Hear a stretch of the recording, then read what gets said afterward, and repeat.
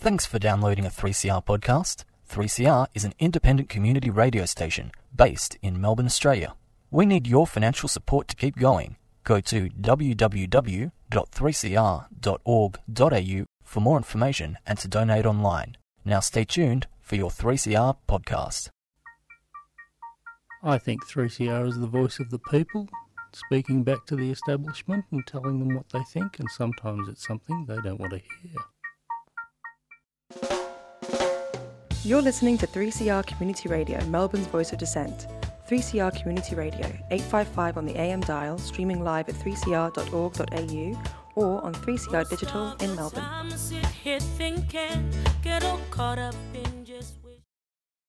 Queer in the Air would like to acknowledge that we broadcast on the stolen lands of the Wurundjeri and Boonwurrung peoples of the Kulin Nation, true owners, custodians and caretakers of this land on which this program is created and produced. We pay respect to elders past, present and emerging, and extend that respect to other Indigenous Australians who may be listening to this broadcast. We acknowledge the continued resilience of First Nation peoples in the face of ongoing colonisation and settlement. We recognise that sovereignty was never ceded and a treaty was never signed. Today's episode of Queer in the Air was produced and recorded in a substitute workspace in my home in Naarm, Melbourne, as a result of Stage 4 COVID-19 physical distancing measures that are in place in metropolitan Melbourne. And like most communities, 3CR staff, programmers and volunteers are working remotely and producing the shows from home, on the phone, via online platforms or other creative methods. But we are still here giving you up-to-date radical, alternative and critically engaged content 24/7 during this time. You're listening to Queer in the Air, critically engaged queer commentary with an interest on the intersection of queerness with other experiences of marginalisation. The show is presented by peers on the LGBTIQA+ spectrum. Follow us on Facebook and Twitter via the handle Queer in the Air and listen to our podcasts via 3cr.org.au/Queer in the Air. My name is MV. Please be aware that today's episode contains descriptions and discussions of discrimination towards queer people, othering, Islamophobia, sex, and religion. If this is a trigger for you, please contact Lifeline on 13 11 14, via SMS on 0477 13 11 14 or lifeline.org.au, Switchboard Victoria on 1800 184 527 or switchboard.org.au or contact your state-based service. On today's episode of Queer in the Air, you'll hear a conversation that Naveen Abduladi and I had earlier this week. Naveen is a queer Muslim woman of colour, a politically charged DJ and musician who spans genres and moods in her stylings, and she's also a good friend of almost 15 years. We speak about Naveen's queer history and journey, and look at her history through the lens of intersectionality and disidentification. We also begin to unpack conversations on decolonising information and education in the context of queer history and what that means in broad definitions for people in LGBTIQA+ communities. As a disclaimer, this conversation by no means answers all areas of this topic in any definitive form, but it is the beginning of ongoing discussions on the complexity of queer identities that exist within a colonial, patriarchal and capitalist system that continues to dominate marginalised groups that Naveen and I will continue to research and discuss. Here is the first part of our conversation. You're listening to Queer in the Air on 3CR Community Radio, 855 AM, digital and streaming via 3cr.org.au/streaming. So I was born in May of 1980 on Gadigal land, the first child of Egyptian migrants. My maternal grandparents and their children followed my uncle to so-called Australia. He was fleeing from conscription into the Egyptian army. My parents met whilst both studying pharmacy at Alexandria University. My earliest memories are of living above the pharmacy my mother owned in Dulwich Hill, of spending a lot of time with my dear maternal grandmother who lived with us at the time, whilst my parents worked. My grandmother taught me to speak Arabic before I learned English. My parents strived hard to provide the best opportunities for us. We were quite middle class. My younger brother and I were sent to elite private schools from kindergarten. We had swimming lessons. I was sent to ballet and taught the piano, which I was miserable about on both counts. And my brother did karate and soccer, of which I was totally jealous. Although my parents were quite progressive Muslim Egyptians in ways, my mother, who had never worn a hijab, was the breadwinner and business owner, and my father took on some traditionally female roles. My upbringing was extremely gendered and religious to an extent. I was a tomboy from a young age, much to my mother's dismay. I remember many years later leaving home to go to girls' night at the Bank Hotel and my mother crying at the way that I was dressed. Bond singlet, camo pants, dock boots, bomber jacket and bandana. My parents were sold the notion that Australia was and still is the lucky country. They felt as though they should try to fit in to participate in the society. Classism in Egypt is rife and the norm. Colonial views are respected over there and these values migrated with them. These political and social views are the antithesis of how I felt internally from a very young age. I've always believed in and hoped for an egalitarian world. Thus, a sense of confusion, disorientation, and dissonance grew within me, I'm sure unbeknownst to me for a very long time. Another of my earliest memories is of sitting in my babysitter's lap and telling her that I wanted to squeeze her so hard until her veins burst. I must have been around 4 years old, and I remember feeling attracted to her. I have memories of being sexually explorative with other young girls from the age of 5 or so, but also having a sense that it should be kept a secret. In year 4, a kid from school called me a lesbian. I went home and asked my mother what that was. Her reaction was total horror. This was a defining moment for me. I began to hide parts of myself, to fragment and only show what I thought I wouldn't get in trouble for. In year 5, something wonderful happened.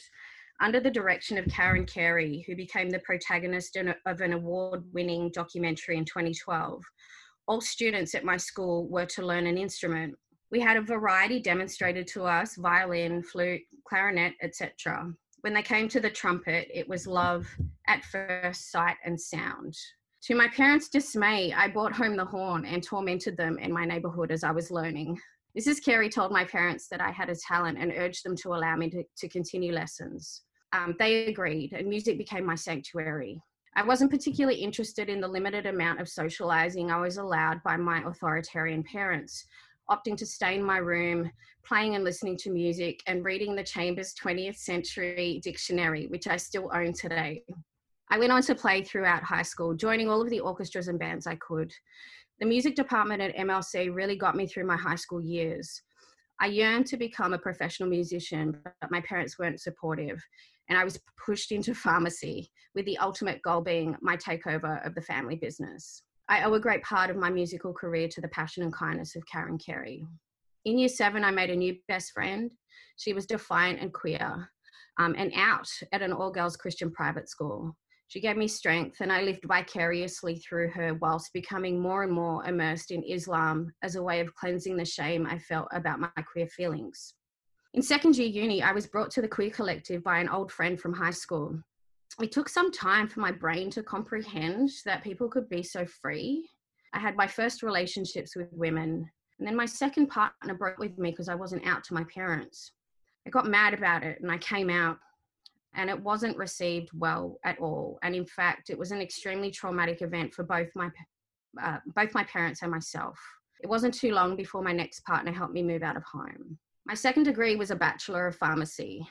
For a long time, I told myself that I'd done that to make up for being gay. It didn't work, by the way. My parents have spent the majority of my life denying my queerness till this day. What I found upon leaving my family home in the late 90s was a new sense of family and community.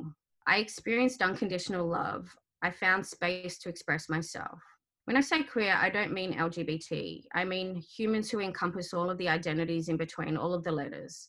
I mean a rejection of heteronormative categories, a political way of being, a degree of anarchy. I mean decolonizing. I mean resisting the status quo and constantly questioning. Not that I could digest all of that for many years. When I discovered the queer scene, it was a game changer. Not that queers are without their own set of issues, but I've never felt more understood. And what social activity is more queer than going to the club? We would dance and party all night. We took drugs, we laughed, we cried, we hooked up, we got messy and connected ferociously. Loose Ends, Bad Dog and Club Kooky became our holy trinity. Shout out to Loose Ends Sunday service, of which both you and I were devotees, MV. My activism began in my early uni days. I had no idea about politics. It was more humanitarian issues that got me involved, like free the refugees, then reclaim the night. I really shunned politics for far too long, not seeing anything inspiring and choosing to be apolitical, read privileged. It was one of my mentors much later in life, Stephen Orkins, who set off a light bulb moment for me in 2012. He invited me over to his place to hang out and talk music and life. He talked about DJing on Oxford Street in Sydney in the 80s, of his dear friend and collaborator, Robert Rasick, and how we had lost an entire generation of artists and activists to AIDS. He told me that my generation were complacent. He said, "Girlie, one day you're going to wake up and all of your rights will be gone. It's already started and you don't even know." Then I met Candy Royale and we quickly became friends and collaborators. Candy was an intensely political figure, but more than that, she was my sister. She made me a better person. She influenced my political and personal growth markedly till her death and beyond. My music career began with me playing trumpet for various bands, from folk to rock to jazz to punk, etc. In 2011, with no previous DJ experience, but due to my musical background, I was approached to DJ a new queer R&B and hip hop event because I looked the part. I did 3 gigs with them and realized that what they really wanted was shitty top 40 with no real music or finesse. So I left. People like Ben Drayton showed me such kindness and support early on, mentoring me and giving me some of my first gigs, as did Matt Vaughan of Loose Ends. I then met Campbell Drummond, who would become my collaborator and accomplice for years, co-promoting Semi-Detached. I would go on to play most queer events in Warrung, have a 4-year residency at the Bearded Tit, co-produce events with Candy Royale, Betty Grumble and Charlie Villas. I've played festivals and toured interstate and internationally. At the end of 2018, I moved to Naarm to purposely change my life and to follow love. I decided that I'd no longer participate in the rat race of capitalism, whereby my main gig as a clinical pharmacist was taking up too much energy. I wanted to make space for learning and creative endeavours to fully realise my dream of being an artist. Since moving here, my main work up until COVID-19 has been with music. I collaborate with Indicia and Claddy, 2 multi-talented artists. I find the arts scene down here quite exciting. Naveen, thank you for so much detail about your upbringing and your queer story. I can understand and hear the struggle that you had experienced as a young queer person, especially in your upbringing. And it's so wonderful to hear the fact that moving to Melbourne has sort of spiked this more political sense of being more self-aware of yourself and being more socially and politically active. It's incredible, and I'm so excited that you're here in Naarm with me as well. I'd like to change gears a little bit and unpack these ideas a little bit more. And when we think of the term intersectionality, this was a term that was coined in 1989 by Professor Kimberly Crenshaw, and this was to describe how race, class, gender, and other individual characteristics intersect with one another and overlap, and how this relates to systems of structure, of oppression, of domination and discrimination. I'd like for you to describe how growing up for you sort of embodied these ideas and how it relates back to your intersections.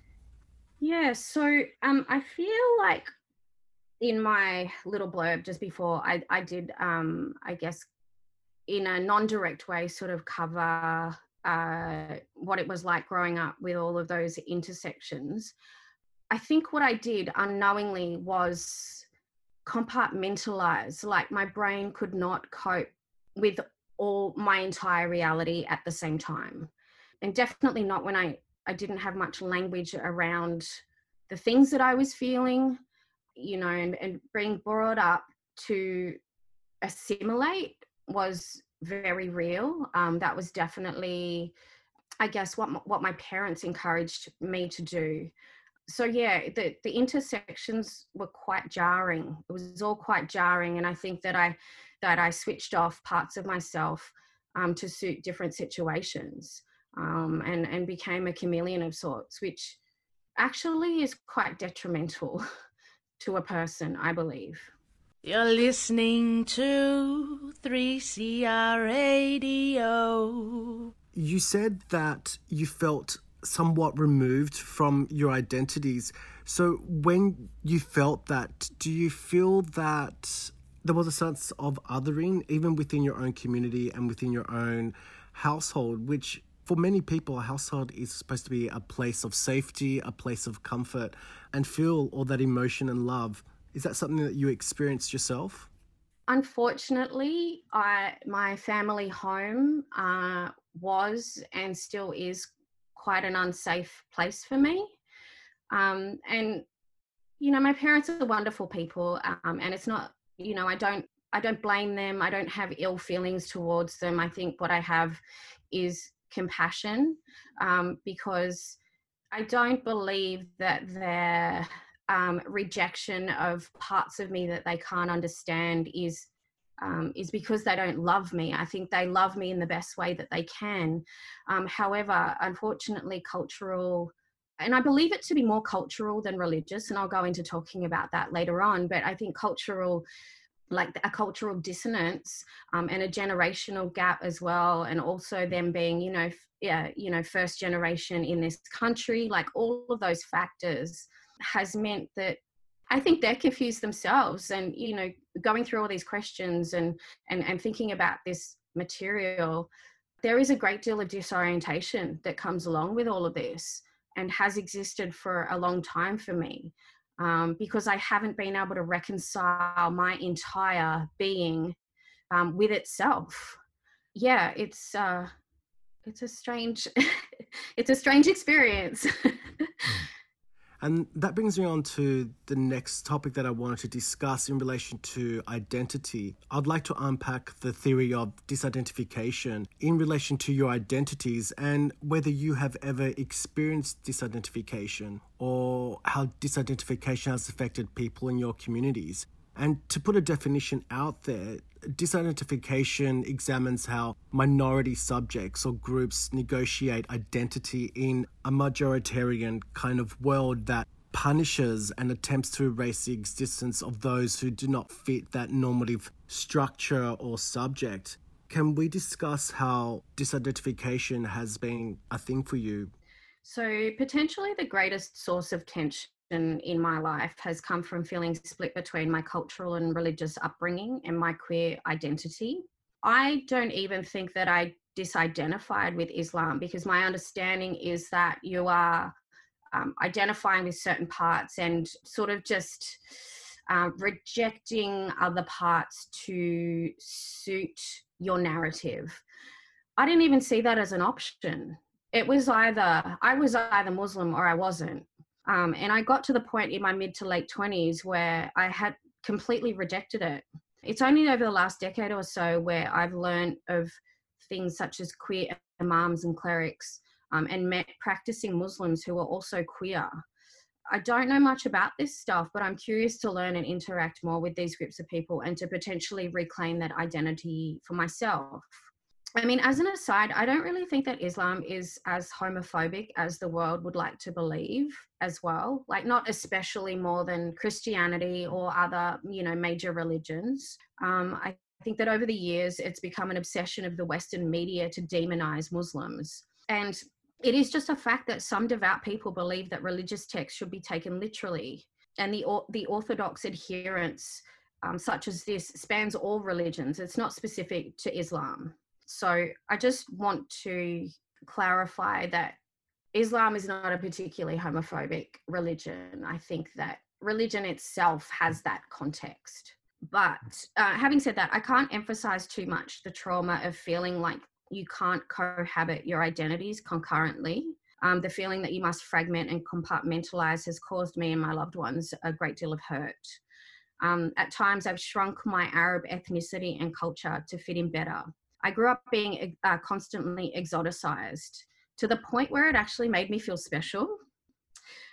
It's been disorientating to learn that this is a form of racism and to look back on the past through a different lens and see things that I was really oblivious to at the time. The other thing I've disidentified with is being a lesbian, and that was an identity I took on when my queer vocabulary was in its infancy. Like I said earlier, I was a tomboy, but when I began to femme up in my 20s, the lesbians told me that I'd turned straight. And I found it shocking that I could be booted out of the club for expressing my feminine energy. And then the other thing is that I have a dysphoria around identifying as so-called Australian. I have a shame around participating in a society built on the genocide of its first people. And to further unpack this idea of disidentification and who gets to tell our stories, in preparation for this conversation, I sent you an article called Disidentification is Bliss, written by Carl Peterson in 2017. And the article discusses how some queer Muslims assess themselves and their standing within the larger Muslim community as a whole. What were your thoughts on the article? Look, the thing is that I think it got me prickly from the beginning. The fact that, and this completely may be my faux pas, but I read the author as being white. And for them to start off the article talking about Islam being a particularly homophobic religion, I just got prickly. You know, I guess there were definitely points in it that I agreed with and that were valid. The thing that I want to see, and maybe this is just me being idealistic, is I want Muslim people to write articles about Muslim people. I want Black people to write articles about Black people. I want people of their own culture to be ideally making that commentary. I think that, and it's just especially agitating. I'm definitely talking about this more, but it's especially agitating when white people make commentaries on other cultures that they're not part of. Absolutely. And that's a feeling that I got as well. It was interesting, though, some of the stories that were in there, and I kind of was like, sure, okay, I get that, that disidentifying with yourself and shaping your own personal story and narrative and your relationship to Islam and reconciling your own sexual identity and gender identity. But absolutely, these stories need to be told by and for the people that they are written for. To wrap up this part of the conversation, Naveen, I wanted to talk about your music and your DJing as part of your identity, and what important conversations and discussions have been included in the way that you create, play, and you compose your playlist. Yeah, I mean, music is a massive part of my identity. It's a spiritual thing. DJing's a subsection of that, as is playing the horn. Music can make or break a mood, transport you back and forth in time. It can be of solace or it can be actual torture.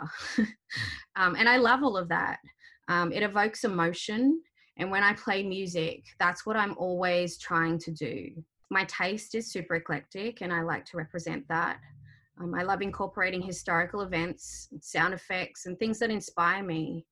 I love the element of surprise. And so I'm quite interested in sampling and nostalgia.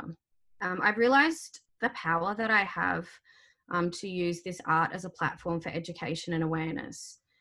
I enjoy playing sets exclusively comprised of Black or Indigenous or queer or non-male artists. And often I'm working with the art of people who encompass many of those intersections. My ultimate goal is to amplify their voices and their stories. It's also important for me to center local art too.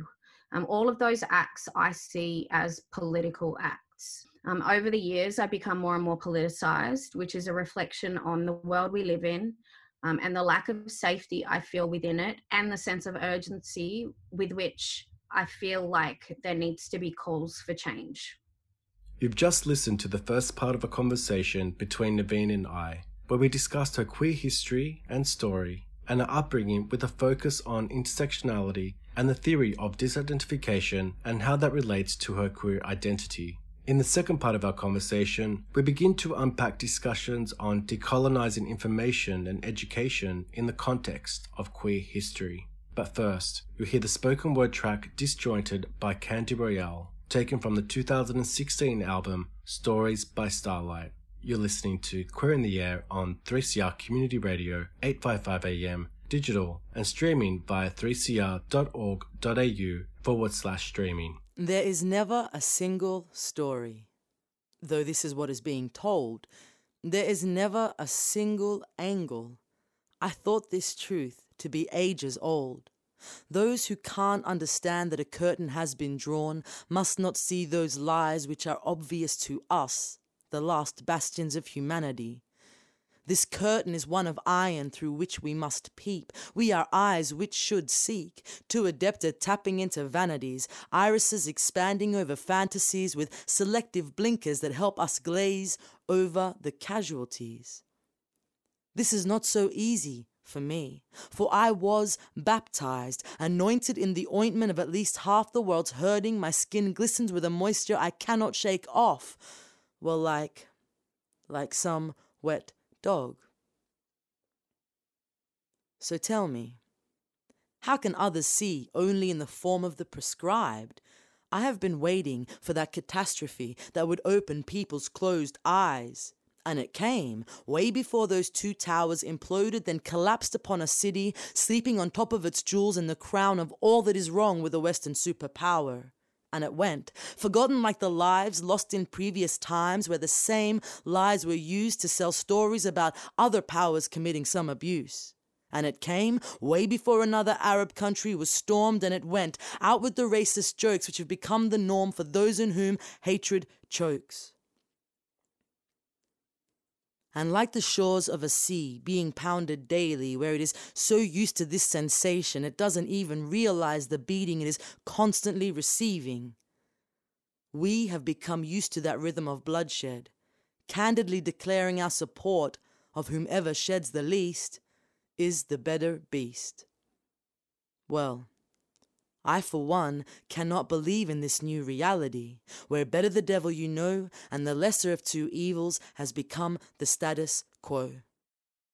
And so, I recognize that I am a single finger, solitary and useless as a weapon, for I will not join four more to become a fist. I will not join four more to be one of the fists which punches air in victory, celebrating death, our morbid victor. I am a single finger, not interested in joining the hand that would require it for a trigger. I am a single finger, only interested in joining four more to be one of the fists which beats upon the breast of the mourner in empathy, mourning a grief so foreign to us, so free. I am a single finger, only interested in joining the hand that would require it to wield the pen that pens these words, in the hopes that you will see, for I wish not to use this finger to point accusingly, and instead would like to be the finger which presses up against lips too quick to spit untruths against lives already broken, begging for thoughts to be reformed before being spoken. Yes, let it be known that this finger exists only to be pricked, to show you that the color of my blood matches yours, so you can see our life force is resplendent in its similarities. And yes, let it be known that this finger is directly connected to these feet, which wish not to run in fear, but dance to the drumbeat of freedom, tapping out a rhythm dissimilar to ammunition exploding, but similar to artillery in arteries, sending messages to a brain firing on all cylinders and unafraid to ask the important questions. Yes, let it be known that this finger will cross this heart and hope to die, as a promise to all who hear this, that I will never be tainted by those who know only how to hate. Hey all you mob, it's Dr. Mark Winnertong here. Coronavirus has certainly changed the way we live, work and connect. These changes can be hard for some of us and can make us feel no good in our head or spirit, like sad or worried all the time. Some of us might already be dealing with other things like sickness, trauma, and this can make it really hard for us to feel good about anything at the moment. If you're feeling like this, remember, it's okay to ask for help. Have a yarn to someone you trust, like your family or an Aboriginal and Torres Strait Islander health worker. You can also call Beyond Blue, Lifeline, or the Kids Helpline to talk to someone, or look at some helpful information at headtohealth.gov.au on the internet. A 3CR supporter. Isolated? Quarantined? Need some essentials but can't leave the house? Or just having a hard time dealing with everything at the moment? Queer Aid NARM is a new mutual aid group of organised volunteers. We're here, we're queer, and we've got your back. Whether or not that's how you identify, nobody should be suffering because capitalism or the state didn't provide what they needed. That's why we're working to strengthen our communities through solidarity. Put in a request for help and we'll match you with a volunteer in your area who can either pick up groceries or other essentials for you, help you run errands, cook meals for you, or check in with how you're going. If you or someone you know is having a hard time, or if you want to join the volunteer list, find us on queeraidmelbourne.org or search for us via Facebook, COVID-19 Queer Aid NARM Melbourne. So tell your family and your friends, and don't forget your neighbours. That's queeraidmelbourne.org, a 3CR supporter.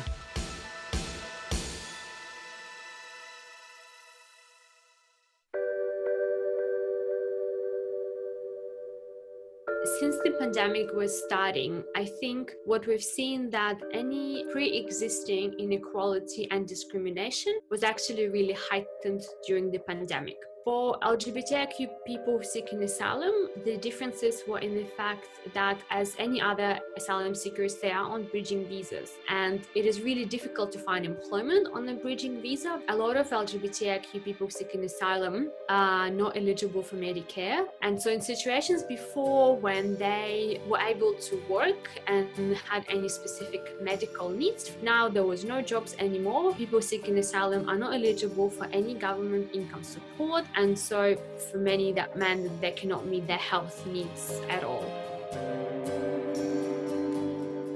3CR, your station in struggle and solidarity. To donate, go to 3cr.org.au.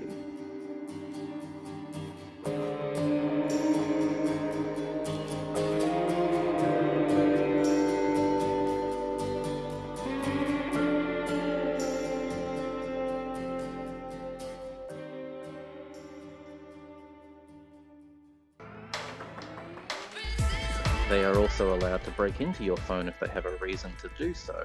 And what we end up with is a surveillance state. What we end up with is multiple government agencies that have legal powers to surveil you when you have not been proven guilty. The underlying tenet of Western law is that you are innocent until proven guilty. What we're moving to is suspicion is enough to take away rights in order to build a case towards guilt.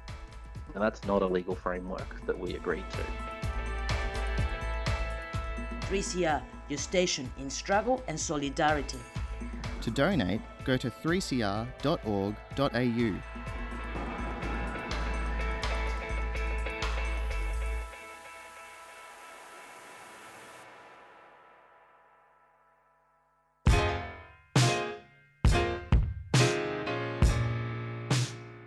So, here you are, too foreign for home, too foreign for here, never enough for both. Ijuoma Umebinyo, Diaspora Blues. What makes you smile and adds a spring to your step? What does it mean to belong? And how do we build a home away from home? Diaspora Blues is a show that contemplates what is and what could be. Join Busto and Bigwa every Monday at 2:30 on 3CR Community Radio. Produced by Jan.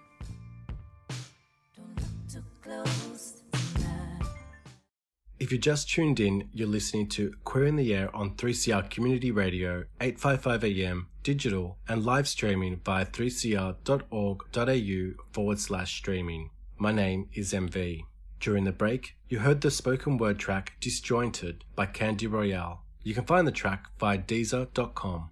In the second part of today's show, Naveen and I have broad discussions on decolonizing information and education in the context of queer history, what that means, and the determinants of our queer knowledge and narratives. Here is the second part of our conversation.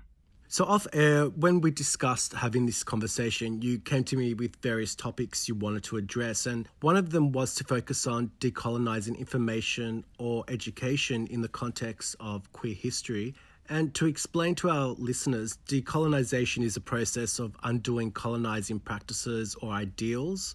And so within the educational context, this means confronting and challenging the colonizing practices that have influenced education in the past and which are still present today.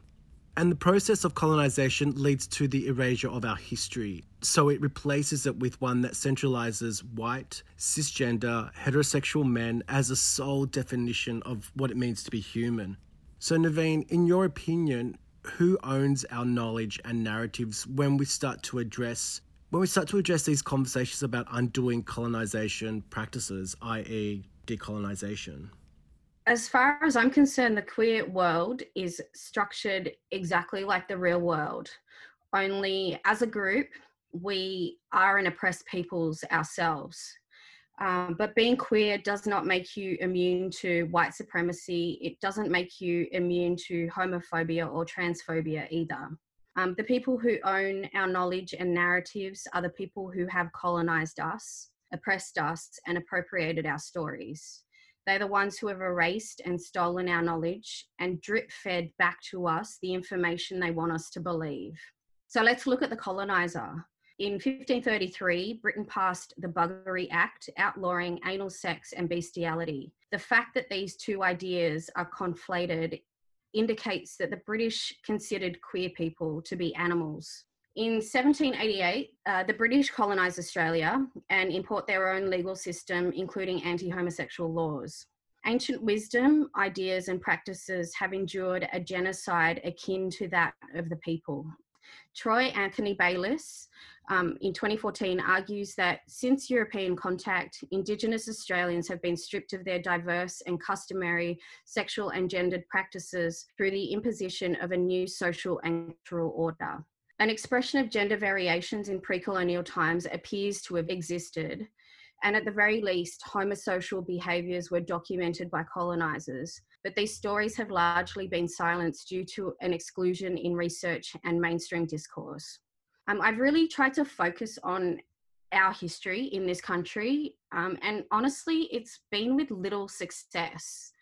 It's worth mentioning that on nearly every continent, and for all of recorded history, thriving cultures have recognised, revered, and integrated more than two genders.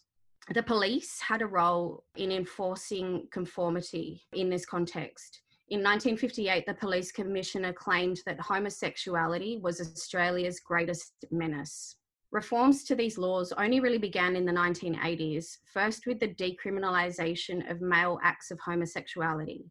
The fact that they only refer to the acts of males completely erases the existence of anyone else. Victoria only abolished the gay panic defence in 2005.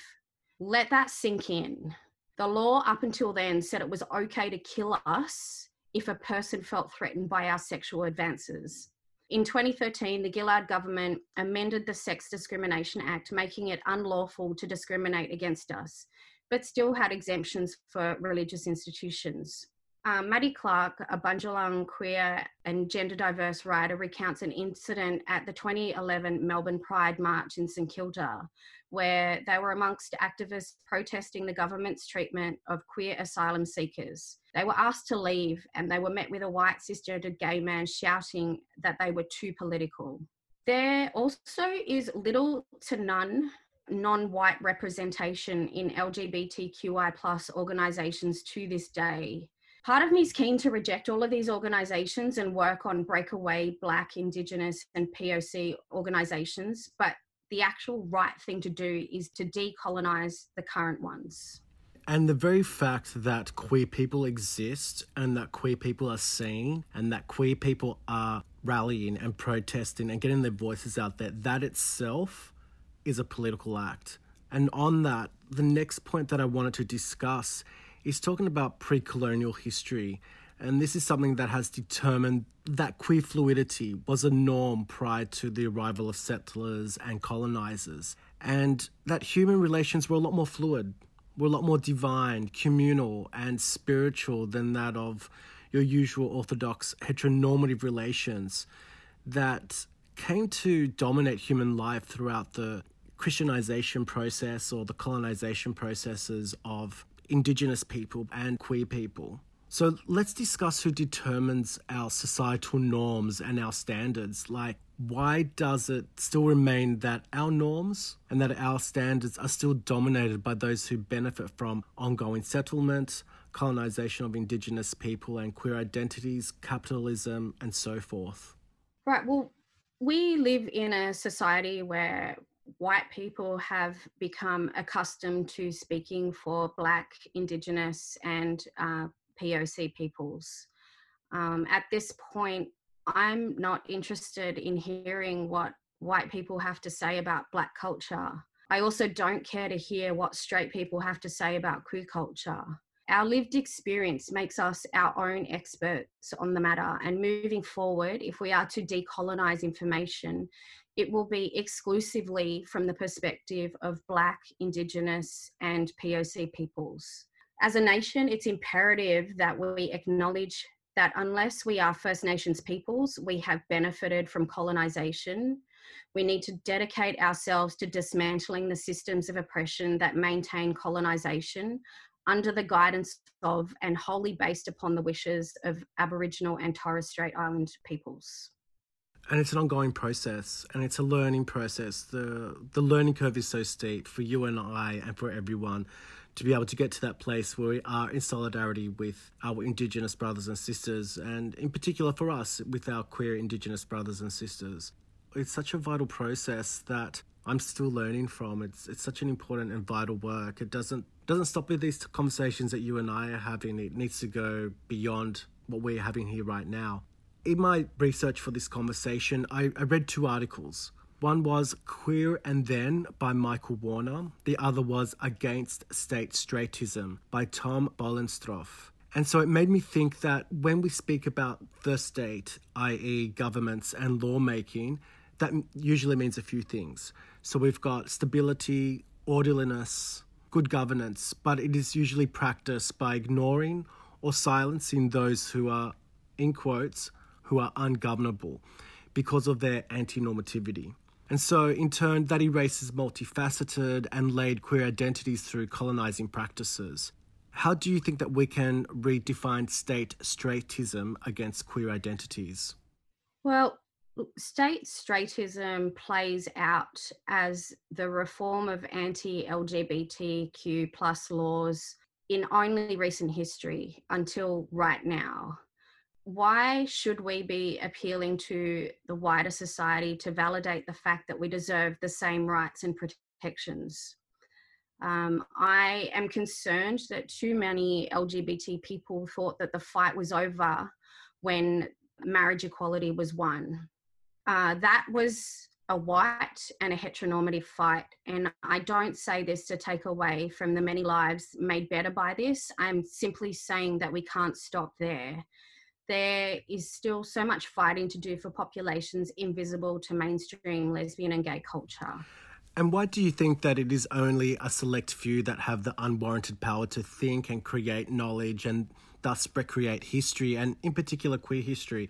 And this is my example that I want to give. We have the erasure of Marsha P. Johnson, a transgender woman of colour, that in oral history, mainstream media and films, her stance has been one of the first people to resist police intimidation during the Stonewall Uprising and rioting of 1969 has either been erased or basically given a backseat to white cis gay men. I mean, our teachings, our histories, and the creation and existence of identities has to go beyond elite white men. What's your comment on that? Yeah, it's put simply, I agree, definitely. I feel like those voices have had more than enough airtime. I don't feel like there's anything new to be learnt from those narratives at all. I'm going to quote a Guardian article actually that you sent to me on decolonising curriculum. It was talking specifically about students who had requested that an English university broaden their readings to decolonise the information that the students were receiving. And this was met with backlash by the institution. And it says, to decolonise and not just diversify curriculums is to recognise that knowledge is inevitably marked by power relations. In a society still shaped by a long colonial history in which straight, white, upper-class men are at the top of the social order, most disciplines give disproportionate prominence to these experiences, concerns, and achievements of this one group. A decolonised curriculum would bring questions of class, caste, race, gender, ability, and sexuality into dialogue with each other instead of pretending that there's some kind of generic identity that we all share. So decolonisation not only means to consume material from oppressed voices, but to also consider what traditional texts omit, distort, and flat out lie about, as in what's in the silence. The fact that Hollywood would dare in 2015 recount the story of Stonewall, but completely whitewash it, turning the protagonists from Black and Latino trans women, from Black lesbians and sex workers to white males, in my opinion, is an act of violence. This phenomenon has global relevance and permeates all cultures with a colonial history. We deserve to know our history. We can't know ourselves or fully harness our power until we understand our roots. The heroes who paved the way deserve to be recognised. Absolutely. And the reality is that it's of great concern, like with the rise of these conservative values in the global system, it's so imperative that these conversations around social change and around identity and decolonisation centralise, obviously, the voices of those most marginalised within our society and within the LGBTIQA+ community. And these are the voices that need to be uplifted. And that change starts with decolonisation and that reclamation of history, of our knowledge systems, of our collective voices, our collective identities, and really pushing back against that white, cisgender male patriarchy narrative that we've lived for such a long time. And so on that, any last thoughts on this conversation that we've been having? I think the take-home point on decolonising queer history is that just because you can't easily access the information doesn't mean that there isn't history there. There was a purposeful cleansing of history to subscribe to religion, to subscribe to colonialism and other oppressive factors. So just because you can't easily find that information, it doesn't mean that it never happened. And I think that we need to remember that. And I think that we need to dig deeper and we need to ask more questions and we need to really kind of mute those loud voices that have dominated history and elevate and enable the voices that have been suppressed, because that's where our learning is. That's where we're going to learn, and that's where we're going to grow, and we're going to evolve. That's the only way. I'd like to take the opportunity to thank Naveen Abdulati for joining me on Queer in the Air as a co-host, and I look forward to continuing these conversations with Naveen, where we unpack and draw attention to topics that analyse the normative frameworks that continue to erase queer identities, history, and commentaries. The discussion on decolonising information and education in the context of queer history is an ongoing discussion, and neither of us can say we have all the answers and insight into this nuanced and complex discussion. The process of undoing colonising practices and ideals and learning about what that means is an ongoing steep learning curve and warrants our continual interest in dismantling structures that oppress, restrict, and discriminate. Naveen and I centered our conversation based on numerous readings and articles. Some of the readings are Decolonising Queer Time, a critique of anachronism in Latin writings by Eliana de Souza Avila. Everyday Decolonisation, Living a Decolonising Queer Politics by Sarah Hunt. Against State Straightism, 5 Principles for Including LGBT Indonesians by Tom Behlensdorf. Queer and Then by Michael Warner.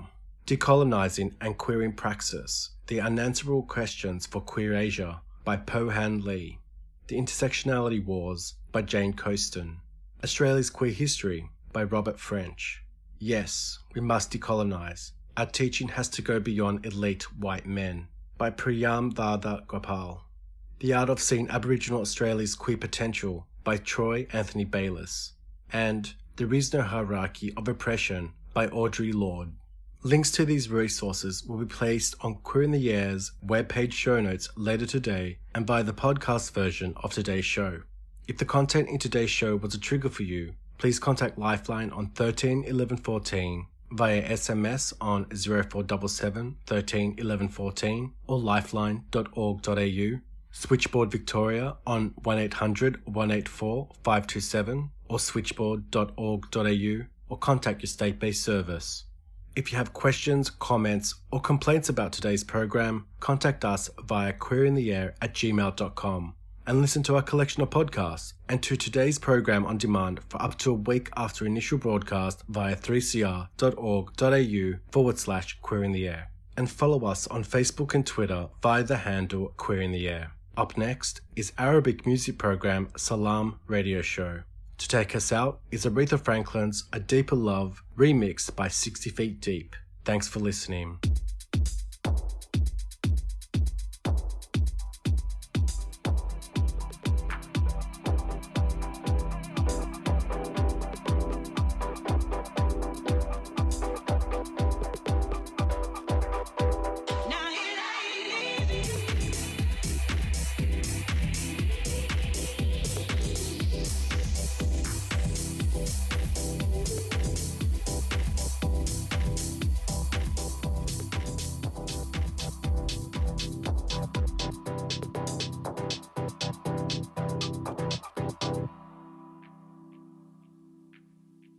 You've been listening to a 3CR podcast produced in the studios of independent community radio station 3CR in Melbourne, Australia. For more information, go to allthews.3cr.org.au.